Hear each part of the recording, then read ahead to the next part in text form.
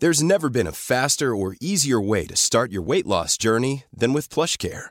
PlushCare accepts most insurance plans and gives you online access to board-certified physicians who can prescribe FDA-approved weight loss medications like Wegovy and Zepbound for those who qualify. Take charge of your health and speak with a board-certified physician about a weight loss plan that's right for you. Get started today at plushcare.com/weight-loss. That's plushcare.com/weight-loss. plushcare.com/weight-loss. I asked the Prime Minister, how good is Australia? Please explain. Mate, this is just impossible. Too many people were confused. You bet you are. You bet I am. I have always believed in miracles. That's not a policy. Not now, not ever. I mean, These comments are completely inappropriate. Oh, I'm sure she's right. But I ain't spending any time on it. how pathetic. You're a classic space invader. Disgusting, mud-sucking creatures. You should be ashamed of yourselves. Oh, fair shake of the sauce bottle, mate. Taste of democracy, very good.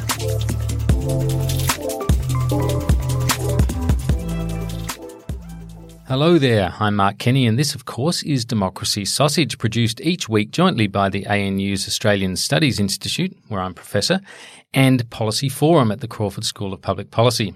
Joining me as always is the redoubtable political scientist Dr. Maria Taflaga from the ANU's highly respected School of Politics and International Relations. G'day Maria, it was only a couple of days ago when we were in this somewhat tiny studio talking to our very own Nobel Prize-winning Vice-Chancellor Brian Schmidt about coronavirus, climate change, hailstorms and of course cosmology. Indeed. Hello, everyone. And I guess if you want to know why smoke affects grapes and ruins them for winemaking purposes, you should download the pod because Brian reveals all. Indeed he does. Now, before we get to our other guest, let me make a couple of points about the extraordinary situation in which the world finds itself all of a sudden.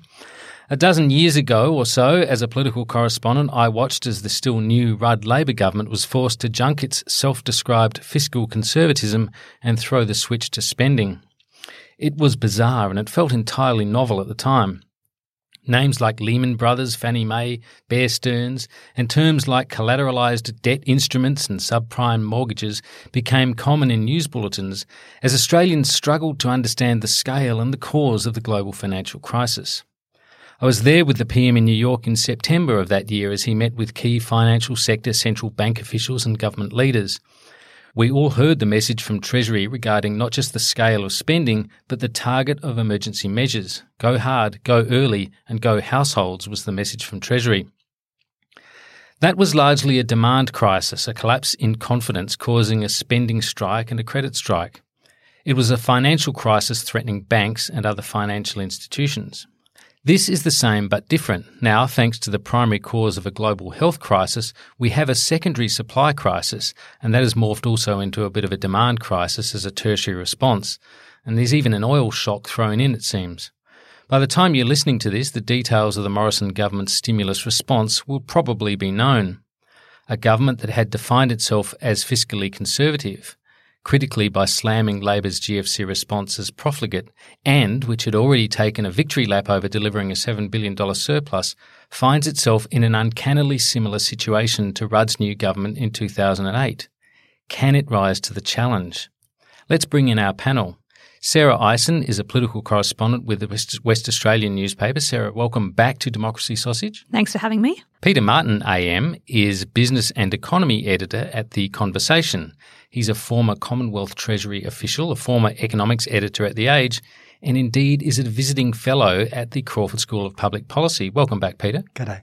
And Dr. Liz Hanna is Senior Fellow at the ANU's Fenner School of Environment and Society and at the Climate Change Institute. Welcome to you, Liz. Good to be here. Now, Peter, let's start with you being a resident economist here. What's going on with this economic situation that we see as a function of the coronavirus crisis? And is it right to be seeing it in the frame of the GFC as it now seems to be being viewed? It's a bit different because the GFC was a crisis of the financial system not working. Now, that may yet happen. We've seen such a fall in share markets. And by the way, if you haven't considered selling your shares, you should. And if you haven't considered switching your super investment option over from balance to safe or high growth to safe, you probably should. And I'm not a licensed investment advisor, but you do realise that given the profile of our listeners, that you telling them to offload their shares could spark a whole new dimension of this financial crisis. I thought about that as I changed my own super over. And then I thought, well, nonetheless, I did it after the share price fell 10% in a week. Now, someone who is in a defined benefit scheme, and there aren't many of those left, but there are in the university sector and there are in the public service. When you are about to retire, your sort of future payments per fortnight are set basically at the share level, the share price level, the day you retire, which means that someone who retired today would be getting 17% less for the rest of their life than if they retired a month ago. That's how extreme that is. So it may flow through to the financial sector because there are lots of complicated products in the US, derivatives that are based on shares that, just as last time, in fact, no one really understands. But that was okay because the share prices were high because of Trump's tax cuts and so on. As soon as the underlying basis behind those share prices goes, people realise they don't understand the products and the financial system might seize up. That hasn't happened yet. The reason the share prices have fallen is the prospects for almost every company now are dire. Most companies involve people being together, people leaving their houses. Not all of them. We were talking just before we came here about video conferencing, but most companies involve well, you wouldn't want to be going to the cinema, for instance, or something like that if you thought this would get worse, nor would you want to be going shopping. So because of that, the underlying value of shares, future earnings of companies has collapsed. Now, add to that the fact that China is a key component in supply chains, the way it wasn't in the global financial crisis, that almost everything you make, including, by the way, masks which come from Hubei comes province. From China. And President Trump, who's put up tariffs on China products not to allow them in, had to remove the tariffs from these. So that's what you meant when you referred to a supply shock. We're not sure we'll be able to get the goods. The demand shock is we're not going to want to leave our homes. And that is going to feed through to employment more generally. There are forecasts of 100,000 jobs, which I think would be entirely believable and conservative, vanishing in Australia. So these kind of it's a different confluence of things. It probably needs a different response, and as you suggested, the government has sort of pride reasons anyway for not doing the same response as last time, but it is of the three crises I've seen in my life, one of them being the 1987 share market collapse. This looks like being the longest lasting and the hardest to see a way out the other side at the moment. And it's interesting, isn't it, that whole thing about whether it's a financial crisis or a health crisis? It's almost a distinction without a difference, isn't it, in terms of how it's felt on the ground? Because as you say, there are those supply chain issues which are going to affect companies, and there's so much going to happen on the demand side, which is very similar to the collapse in confidence in the GFC. It might be, it will be, that we get a vaccine and, this passes in a year or whatever. So perhaps you should be buying shares in CSL. CSL. But what will happen then, and this is what we saw in the recession in the US, the best guesses are we'll certainly have a recession in Australia, is that things changed and they didn't go back. So the US lost a lot of low-skilled jobs. So when firms came back or new firms came back, they came back with automation. So we'll see permanent differences. And we avoided that. We didn't have a recession in 2008, and we've kept quite a lot of those low-skilled jobs. But we're likely to see permanent changes. One of them might be that we get used to travelling less. We get used to going out less. So there's likely to be the effects, even when this ends, are likely to be ongoing. Do you really think it will be worse than the global financial crisis, which is the name we give it here, of course? The Great Recession in the US. Exactly. In Europe and the US, it's the Great Recession. And, obviously the order of magnitude of devastation there is of a whole different level. I mean, do you really think that coronavirus is necessarily going to be worse than the GFC? Well, there's one thing they have in common, which is that then, as now, the Treasury, for the first time ever then and the second time ever now, forecast a recession. Now, the Treasury was wrong then because its actions of giving people $800 and then $900 increased spending, as you thought they would. But bear in mind then that people felt okay about leaving their homes to go to ATMs. The GFC was abstract in that sense, wasn't it? Yes. Like it was a thing we were being told about, but unless you were losing your job or whatever, you weren't necessarily feeling it. You might have been feeling less confident as a result of it, but that's what that spending, those cash injections and so forth were about, bolstering confidence. The other big thing they did was the school halls program, which is brilliant because there's one in every suburb, every town, no planning needed, and you can keep local people in work. Yeah, I agree. I think it was brilliant too. What the government will do this time is probably what the government could have done then, and it has the same effect, and that's giving money to every local council and saying, okay, you've got a plan on the drawing board. Local councils are always planning things. Do it now with this money. That'll have the same effect of keeping things going everywhere. But great if your name's Bob Jelly, I suppose. I remember that.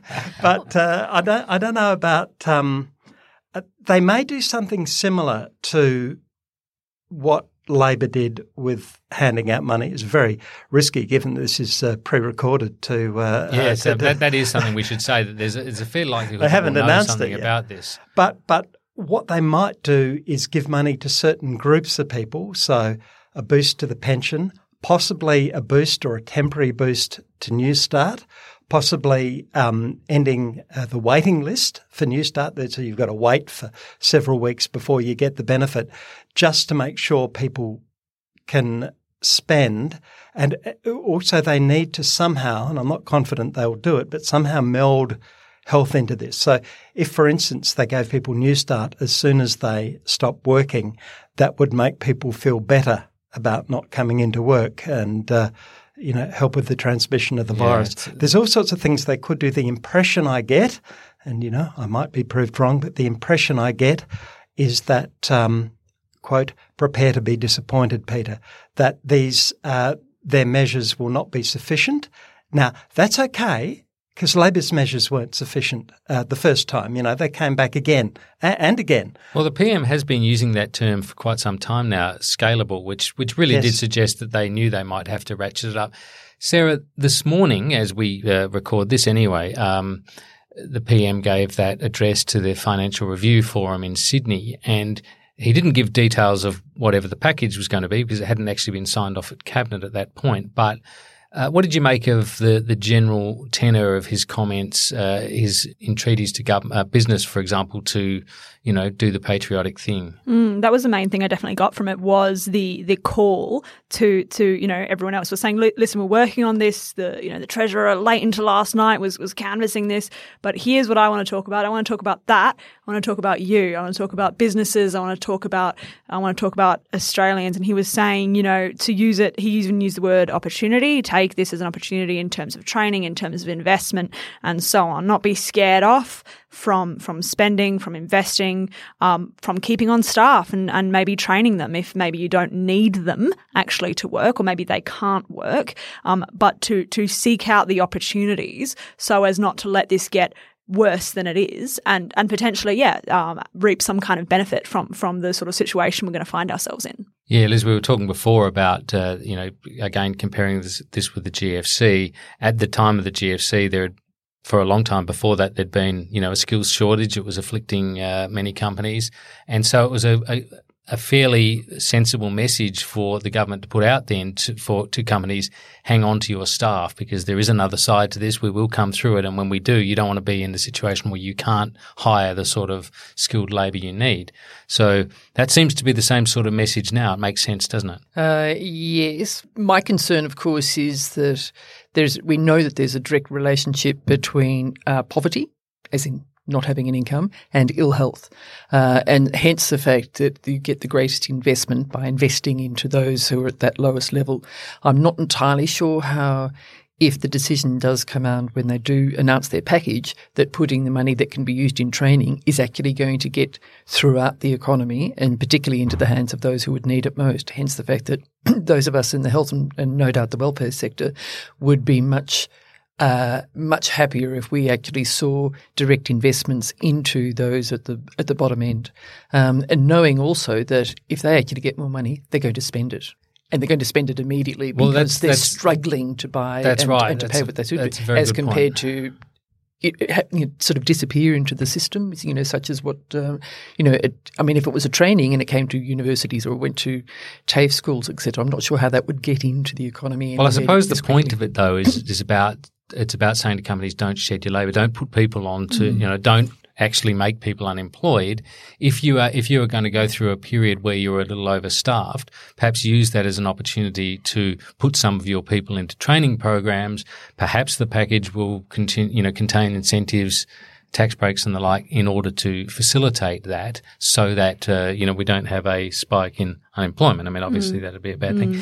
Interesting point, though, that Liz makes, Maria, because we've heard for a long time, we're all aware of the fact that the Newstart, the unemployment benefit is so low and that no government has really done anything about it for many years. And that is, we know that if there was an increase to Newstart, that money would go straight back into the economy. It doesn't go into paying down mortgages. It doesn't go into savings accounts. It goes straight back into the economy.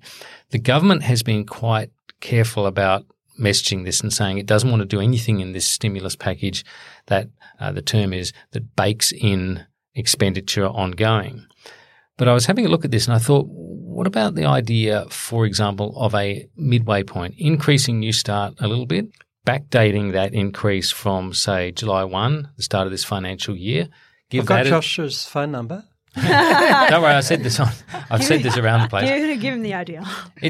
But by doing that, they could do a modest increase to Newstart, which comes with an initial cash injection as well in the form of back pay, but doesn't cripple the budget in the long term. I think they'll go with a one-off payment. I mean, so much of the government's rhetoric around the stimulus packages up until very recently has actually been about product differentiation with labour, which is really frustrating as, someone who is a concerned citizen who doesn't want the economy to go into recession and for people to lose their jobs. I think it's disappointing that the government isn't more bipartisan in its approach to what is a clear and present and existential threat to all of us. And there's a sort of a pattern with politics, and particularly, I think, the coalition over the last decade, really since the climate stuff really kicked off with, the Labor's doing that, so therefore we can't do that. That's a Labor solution. We need a coalition solution because,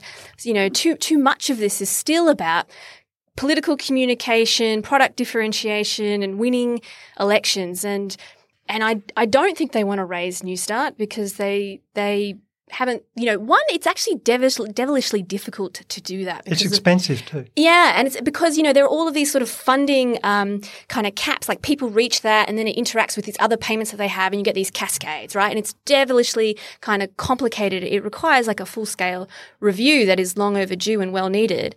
I think what they will actually do is just go with one-off payments to pensioners and to welfare recipients, and it means that they can shut the conversation down and not open it up, which is, I think, what they want to do. They want to keep it constrained to the crisis of coronavirus and how we're keeping you safe. I think you're probably right, but isn't that just an admission that the rate is too low? I mean, if you're going to have to sort of give people a one-off payment. No, I think the logic will be, well, we know they'll spend it. but they won't complete the sentence because they don't have enough money to buy stuff. I think, do you think New Start and all of this will need to be looked at anyway? I mean, during estimates, different departments were grilled on this, not just increasing it, which has been called for, even by the business sector because of the possibility of people needing income support, just because of getting laid off. But in terms of the mutual obligations and so on, potentially not being able to be met during the virus, will you be able to go out and go to your ex interviews? Will you be able to do this? There surely needs to be concessions in this space anyway. You need to look at it. You can't just go, we've dealt with this. We've given people a one-off payment and it will be as easy as that. People are bringing up the New Start debate quite a lot. And in terms of, the obligations, the amount, everything has been front of mind, not just by Labor and the Greens, but the business community as well. I think if this crisis turns out to be the economic disaster that Peter said it was, no doubt this will spark a whole series of conversations about how the economy runs, because the economy's shape will be different at the end of it. We can only hope that a silver lining out of what is probably going to be a torrid and terrible time is that perhaps there'll be more empathy in the community for the way people on welfare are administered, governed, controlled, and monitored. And perhaps we might become a little bit more generous and empathetic about how we talk about people who are at the bottom end of the scale. I think that's probably right, especially, like I said, the business community saying, oh, look, maybe New Start or maybe some kind of Centrelink allowance will be needed to make sure if someone gets laid off that they've, got something to keep them going. We'd want to see it higher, though, so that it's enough. Is like your neighbours, your Daves and Sues next door who had jobs can't survive off New Start. It's not just the welfare dependent. People are now going to need income support, and I think it will be a demonstration of just how viable our income support measures are. You've also got to look at where the casual jobs are, and they're in restaurants. They're in the kind of things aged care. Health. Well, at least aged care services will keep going if people are prepared to come into work. But the casual jobs are in the hospitality industries, which will be, at the very least, using Mark the literal definition of decimated, will be at the very least decimated. I think what people don't fully take into account, and I don't think what Morrison has taken into account yet, is how much a crisis changes things.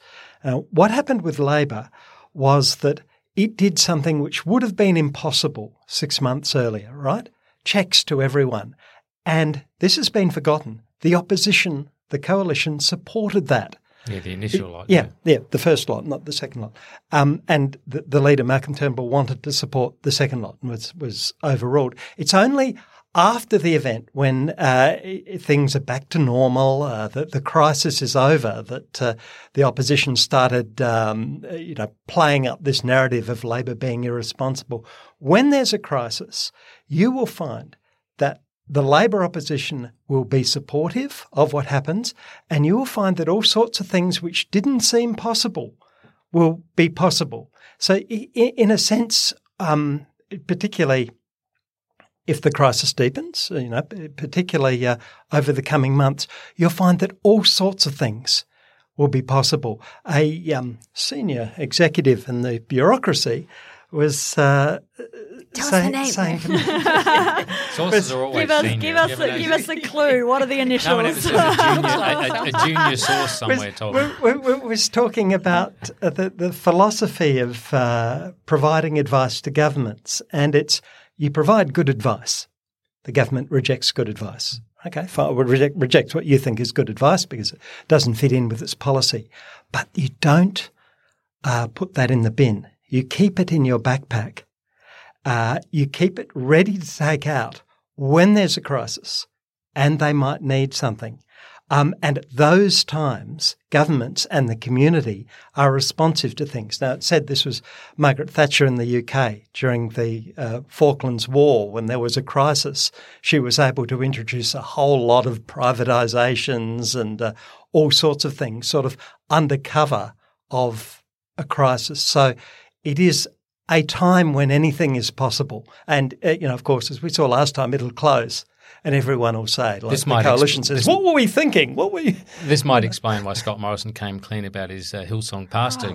Yes. So strange. I would have just anyway, 3:30 on a Wednesday, no better time. Go on. That was the oddest thing. By the way, just how we're dealing with this. Just suddenly admit it, and also say, "Well, I was asked directly about it, so I answered it." What's the big deal? I don't understand what people are worried. What are you talking about? Yeah. So strange. So strange. How important was, Peter, I have my own view about this as well. We were certainly both journalists covering it, but how important was the actual shock and awe aspect of the package itself? Like not just the material change of the policy that was being announced, but the signal that it sent to the economy that the government is serious, that the parliament is serious, and that it is doing everything that it can.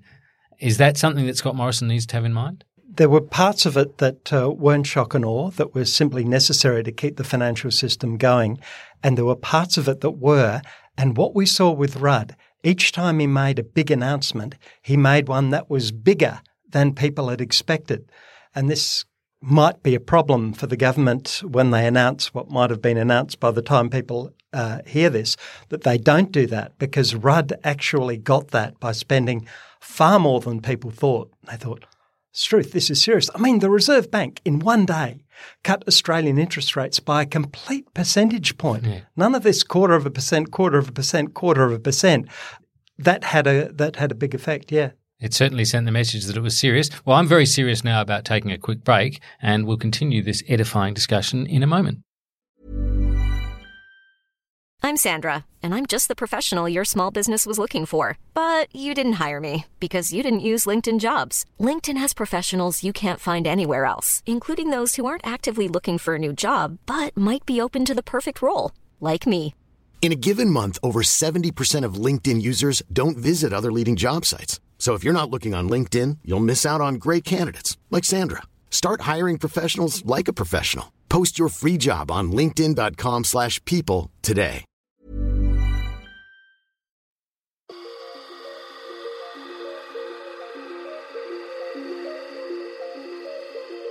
Australia's bushfire season was devastating and unprecedented.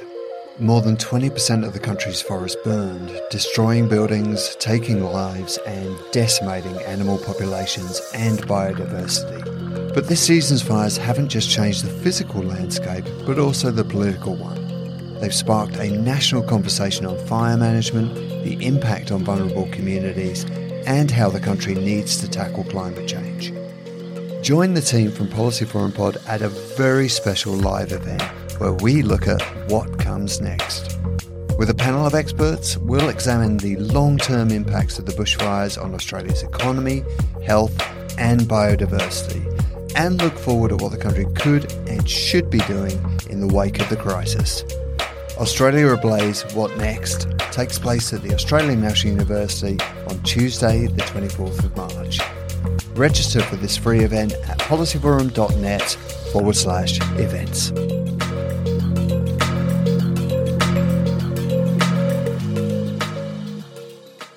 Welcome back. And before we get back into discussing the coronavirus and a range of other issues, a bit of a public service announcement. This is your last call. Get your orders in at the bar now. We are recording this month's Ask Policy Forum on Friday afternoon of this week. So we need your questions, or else it will be a very short podcast indeed. What do you want to know from our panellists? Our crack team of experts will be on hand to respond to your questions, however serious or silly. Get them in via the Facebook group, Policy Forum Pod, on that site, or using the hashtag AskPolicyForum on Twitter. And don't forget, we're only sharing the pod through Facebook group now, so it's time to join the Pod Squad there if you want access to the podcast. I'm on hosting duties for this Ask Policy Forum, so it's bound to be good. I'm not sure about that. I'm just reading this. Silly questions, you say? Well. Silly questions and perhaps even sillier answers. I think there was a degree of beer drinking and even some Japanese whiskey drinking at the last one, and I think the sort of silliness component, you could probably measure it going up gradually but it was a lot of fun anyway, and it will be a lot of fun this Friday afternoon as well. So let's just go back to this, all-consuming issue of coronavirus and the implications of it. Sarah, I'm keen to get your impression of this. You weren't obviously covering politics in Canberra 12 years ago, But what's the mood like in Parliament House now? Is there a sort of a sense of the old timers wandering around saying, I've seen this before? Or? Yeah, I'm hearing a little bit, hearing some of the people, it's being invoked a fair bit. And I mean, every day there's another whether it's, a doorstop or people talking about this. It's literally the pumping heart of the gallery in Parliament right now is everything that's going on around this. And it sort of started, I think, as it was a real discussion about, I think education was huge at the beginning. We were talking a lot about the international students. And in the past, I think, week, it's really started to focus in on the economy and stimulus and so on. It was really timely because we had the Senate estimates there for a couple of weeks. So a lot of Treasury guys and different people were being asked about this.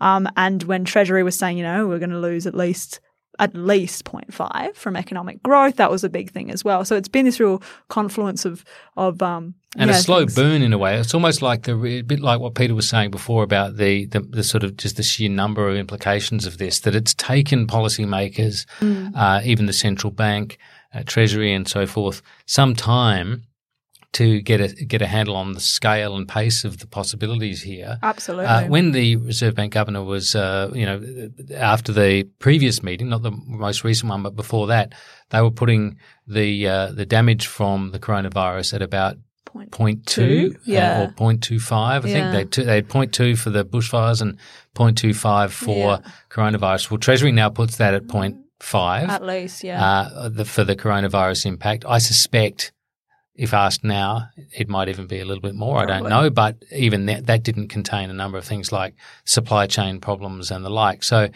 it's interesting, the psychology of this, isn't it? That it does take some time to understand all the different ways in which this could play out. I mean, if you're an Uber driver, for example, and you've got no sick leave, you don't show up if you don't feel well, or perhaps you don't show up because you don't want to be picking up all and sundry from the airport and having contact with 100 people in a day. And in every industry. All of these things are bits of economic activity that suddenly stop. I mean, imagine the economic bits activity. Bits of income too. Bits of income, yeah. I think a lot of this is actually driven by the fact that, let's not forget that this is a public health crisis. And what's driven the behaviour silliness, we'd have to say, You're talking about toilet goodness. It's not a diarrheal disease. It's an oddest influenza thing. of sorts. But the thing is, it drives back to people's fundamental fear, and that's for their health. And so, in fact, it's one of the reasons why the greatest crime you can commit upon anyone is to deprive them of their life. That's why murder is way up there in the statutory books. So we hold our health so dearly because obviously without health we have nothing. You don't have any enjoyment in life. You certainly – it doesn't really matter if you've got a job. If you haven't got health, you haven't got anything. And so it really is that fundamental fear that's driving this whole behaviour change, so that do people go to work or not go to work? I don't want to risk my health. I don't want to risk the health of my family. Do I sit in a little TARDIS with all you people? All of us actually thought about risk to our personal health in coming terms in of here. Coming into a very this small. is a very small room. A very small room. It is a small room, and there are 6 of us in here. Yeah, absolutely. I mean, I think the big thing regarding fear as well, beyond the health, is the fear of the unknown, right? And for literally the last few weeks or months, as this virus has been developing, questions to policymakers, to government, to heads of education, tourism sectors, and the response has been, understandably, we just don't know. We just don't know. Like, this is where this is at now. Could this get worse? We don't know. This is where the infection rate is at. This is where the fatality rate is at. Could that change? Could there be a bit of mutation? It will inevitably change. Yeah, we don't. And the interesting thing, I think it was in the could have been in the Canberra Times, was a great line that fear itself is a contagion. That was my line, I think. Yeah. Oh, fabulous. Well, she just quoted Mark back at him. Nice. Haven't I heard that somewhere before? Somewhere. Still a good line. But indeed, that's really true, and that's the thing that actually drives this sort of behavioural change, and gets into it's the bread and butter of public health, is actually trying to get social engineering, get people to change their behaviour, and also embedded the understanding of why we do behave in either rational or totally irrational ways. Yeah. The point I was trying to make in that piece, though, was that there's also needs to be some sort of some balance struck here, because if you look at the situation in Australia, at the time we're going, doing this recording, it's slightly less than 100 people who've been infected. There have been 3 fatalities. All of those have been, 78, 81 and 94. 95 or 84 and 95. And this is the evidence too in Italy. It's one of the countries with the oldest average age in the world, and it is overwhelmingly the elderly who are succumbing to the disease in terms of fatalities. That's not nothing. I'm not pretending that doesn't matter. Yeah, their lives matter too. But Brendan Murphy, the Chief Health Officer yesterday, Chief Medical Officer, was saying that the overwhelming majority of Australians who've been affected by this disease have actually had mild symptoms and will make full recovery. The ones that haven't, he made the point, were the ones that have died. Now, obviously, they didn't have mild conditions, symptoms. They suffered and didn't make it, and that's a tragedy for their families. But that's also typical for all influenza outbreaks also, of course, because those who are less resilient, they've got compromised immune systems, which of course is always the elderly, and particularly those in nursing homes. Yeah, and people with comorbidities, people with underlying health conditions. And again, none of those people have a choice about that. You don't have a choice about how old you are, or you don't have a choice about whether you're immunosuppressed because you've had chemotherapy or whatever it might be. So we shouldn't sort of suggest that there's some that's kind of a relief in some way. But it is an important aspect of understanding how this could affect the overall community. And it should be part too of alleviating that nonsensical fear. Yes. Because again, back to my earlier statements in terms of the thing we protect greatest is our own health. Then it's not a great risk to us, and it's just that's not done. Of course, a lot of that's been media and the antisocial media and all those other antisocial. Yeah. What the Prime Minister's been doing is really good. It would help if he was a different Prime Minister in the sense that he starts with very low popularity and a lot of low trust. And fairly late, really, let's be honest. Yeah. But he learned something from the bushfires. Labor didn't take this long to get out its it strikes me that this has been going on for some time now, and we still haven't seen any ads advising people about how to wash your hands, what to do if you are not feeling well, what the government's got planned for keeping the economy That's true, going. and we know they can be quick with that. They had that with the bushfire, their feet on the ground. But what he has been doing is daily press conferences with the Chief Medical Officer, admitting to uncertainty, sharing what is known. This is in all those crisis communications textbooks. This is exactly what you should do. And it's extremely good because the Chief Medical Officer is standing with him. We get an idea that they're sharing what they know, and that when that changes, we'll hear more the next day. It could be a lot worse. I'm sort of quite comforted by that. You don't get the feeling, or I don't get the feeling, that they're holding anything back from us. Although I actually suspect that it's again not only the policy vacuum, but it's reflective of the low regard for health and the fact that they do prioritise the economy rather than health. And I think that's and again because public health is I'm going to rattle our cage now, is that we're the poor cousin, I guess, because when public health systems are operating perfectly, they're humming around in the background and people don't see them. And so they're taken for granted and their significance is not recognised. And so when we get a crisis like this and everyone starts thinking, oh, goodness gracious me, public health systems, it's strong public health systems with all the guidance and all the resourcing and the excellence and the expertise and the epidemiology that differentiates the health status and well-being of developed countries versus the developing countries, and erosion of that. So there's expectation, because I can't see it. There's expectation that it'll always be there, but it's been eroded. Indeed, when the coalition came to office, it cut the Preventative Health Agency, abolished it. Absolutely, yeah. So how quickly can Australia really mobilise? We've seen China build hospitals, which fall down, but they can mobilise really, really quickly. And I wonder what our massive mobilisation in the public health space could be in response to it. Because, the GPs have been arguing that they haven't been getting the messaging. Well, they have a direct link to the Chief Health Officer, and they also get what used to be Friday faxes. So it's very easy for that messaging to get back, given that, one would hope that they're actually already on top of this because that's supposed to be their area of expertise. But still, as far as all the other things in terms of what systems are we going to have in terms of ensuring that the essential services still come to work. Yeah, I think so. What has to fall in place so that they won't take the day off because they're worried about their health or they're worried about their own family. And all those sort of things in terms of, do we have special clinics for people to go in so you don't rock into your GP clinic? I think they have talked about setting up. They're talking about them, but how long clinics. does it take us to mobilise? And I think the scary thing was when he was, and when mobilisation resources of staff, when the Prime Minister first was talking in the response plan about surge capacity, and the Deputy Chief Medical Officer was like, look, we have surge capacity for influenza. All the conversations I was having with all doctors and all medical experts and all nurses was like, what surge capacity? What are you talking about? We've had a code black in the hospital, which just means how over they go on bypass. Yeah. All this stuff. Like through times like before even any of this started, we are at that breaking point, and they're talking about all this this reserved capacity, this surge capacity, and none of us know what that means because it is already we are at that point. So it was really scary to hear that, to hear the PM just go, yeah, surge, no problem, and Deputy Chief Medical Officer say the same. Then talking to the people in the hospitals and practicing, saying, oh goodness, what are they talking about? What does that mean? Because we have nothing left. Yeah, I read a tale on Twitter. It was a thread on Twitter yesterday, and it told the story of a guy who had come back from Italy and felt a little bit unwell, and he decided to get himself tested. So he tried to go to his GP. His GP told him that, look, don't come here. You need to go and get yourself tested at one of the laboratories. He rang one of the laboratories. They said they don't do retail. You have to, you can't come directly to us. And anyway, he then got onto some hotline and was told to go to some place where he could stand in a queue, which he established had about 300 people in the queue. And he said, well, I don't even know if I'm ill, but I could well be ill from standing in the queue with a bunch of people who think they are ill.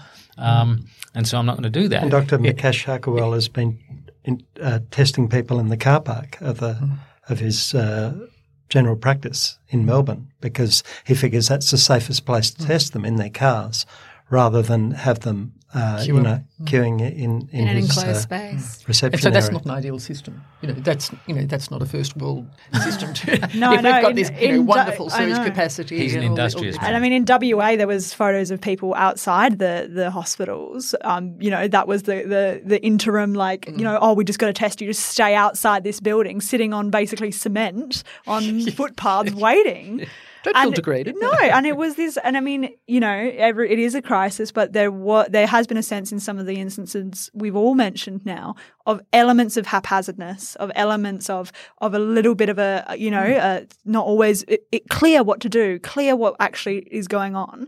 And while I agree in a lot of senses that the communication has been good regarding press releases every day and so on, there are also other spaces where I think it hasn't been. But it's a difficult thing for the government to balance, right? Because, of course, every time that you escalate the COVID-19 crisis, you're obviously stripping confidence out of the economy and people, start panic buying. I mean, I watched commercial news last week, and it pretty much opened with, COVID-19, we are at war. Whoa, you should be scared, And so exactly. And I think this is not helping. I mean, even Insider's package on the virus on Sunday was pretty retail for the Insiders program, and I don't think that is really helping the situation. But I guess it would be good if we had a stronger sense of the actual policy infrastructure that we know exists to manage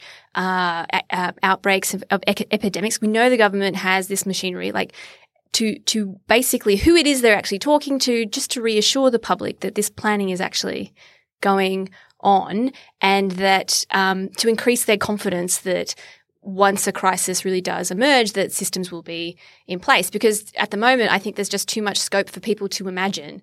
Yeah. Although what we've just heard, of course, is the system is not actually functioning all that well, and this is with very, very few cases. And you've got to realise, of course, that this COVID is just one of the EIDs, emerging infectious diseases, that we're going to get more of. And the WHO have been warning us for decades now that we're going to get a big bad one, and that will be when you get the double whammy, highly contagious and highly virulent, and people die. That will be cause for panic, and if we can't get ourselves organising this, then but do we actually know because the that day system will isn't come. working, right? Do we actually know the system isn't working, or what are we hearing that the system may not work well when the crisis comes? So when, as Mark was just mentioning, some chap trying to do the right thing and get tested, hard as Hades trying to get that, and he was trying to do the right thing and not infect other people. I mean, that sort of information should be the way.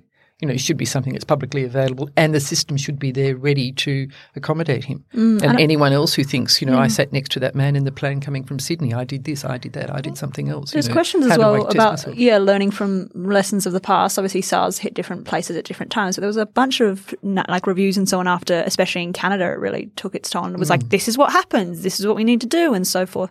And I think only in the Medical Journal of Australia yesterday there was talk about, look, there were lessons from such situations that have been there waiting to be learned, and it made the note that a lot of our systems in the public health sector and so on have not changed sort of pre and post events like that. We haven't learned, this could happen again and still facing budget cuts. Exactly. So that was something that was interesting as well, and it's that case being made about and possibly will be talked about more so after the virus subsides, because now, and for good reason, it's a lot about how we cope with this the best, but regarding how we could have prepared better, what we could have done during and so on. I think this is a conversation that's going to be going on long after this all subsides.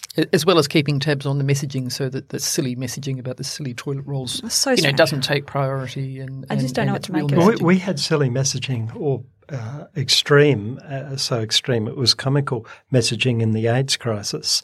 And that plus an awful lot of money and seriousness and bipartisanship.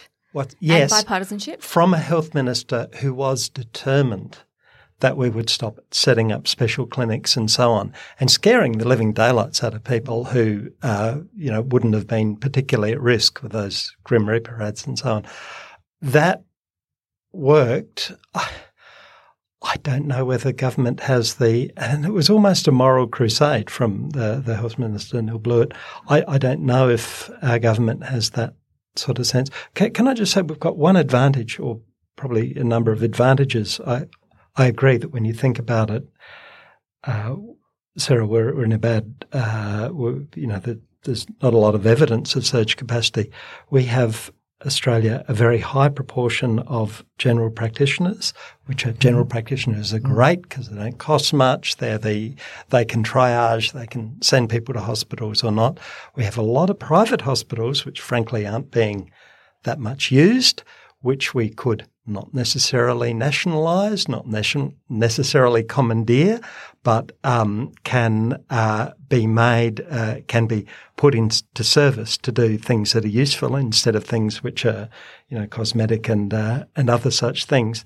So we're not starting probably, you say we don't have surge capacity, we're probably not starting from a bad place internationally, so long as there's strong leadership, and money. I think it's always good to compare yourself as a country to yourself as a country, let's say 10 years ago, whatever, rather than to other countries at the time. Kind of go, where were we at this time that we are now? Have we improved? To compare. To hold yourself against the bar of where we're at on that criteria, because I think it can be fallacious to do so when it turns to the international stage, and the government does this with all kinds of things such as the economy. When things look bad in the economy for different things, maybe we're talking about wage growth or whatever, to go but look at the UK right now, or look at this and look at that. No, look at us 10 years ago, or look at us here. Comparing yourself to yourself, I think is potentially, that's how I look at it. It is interesting, that point you make. The UK, I noticed just before coming down to the studio, had recorded, I think, 4 deaths. And that's a much larger population than ours, much closer to Europe. It's in the Northern Hemisphere more winter. Densely populated. More densely populated. Going through in its the flu Northern season. Hemisphere winter. Now, look, I guess there's a long latency period with this virus in terms of before its symptoms might show up, before someone becomes aware they may be infected or whatever. But there's so much uncertainty about this, and I think that is the nature of emergency responses. Going back to the point where we started, when you think about the GFC and the decisions that Labor had to make back in 2008-9, it was making decisions with an incomplete picture in front of you on the basis of what you do know and a whole lot of uncertainty. And in those circumstances, the conservative thing to do is to overcompensate, not undercompensate. And I guess that's the message. And I think there are reasons to be a little bit worried about that from this government because it spent so much time trying determinedly not to be Labor, its key people have sort of built their careers on saying the GFC didn't really happen, it was a bit of a chimera. Although, to be fair, a lot of those people have left. Andrew Robb said that a lot. We don't want to go into debt. We've doubled the debt, Joe Hockey's left. Ceiling. A lot of those people, Tony Abbott's left. We still have Barnaby. What's that? We still have Barnaby. He's not in the he's not a minister, so it's something. It's not as bad as it could be had those people been forced to confront their words. Yes. Now, look, we've gone on for a very long time talking about this, which is justified. We've of course played into one of the government's other desires, which is not to talk about sports and a few other things that suddenly seem peripheral compared to this. I guess that's unfortunate. Before we go, Maria, and I can see you're frustrated, you really wanted to get into that. We'll have to do another special podcast on that, perhaps. But look, you've got a couple of reviews that you can read out for us just before we go. I do.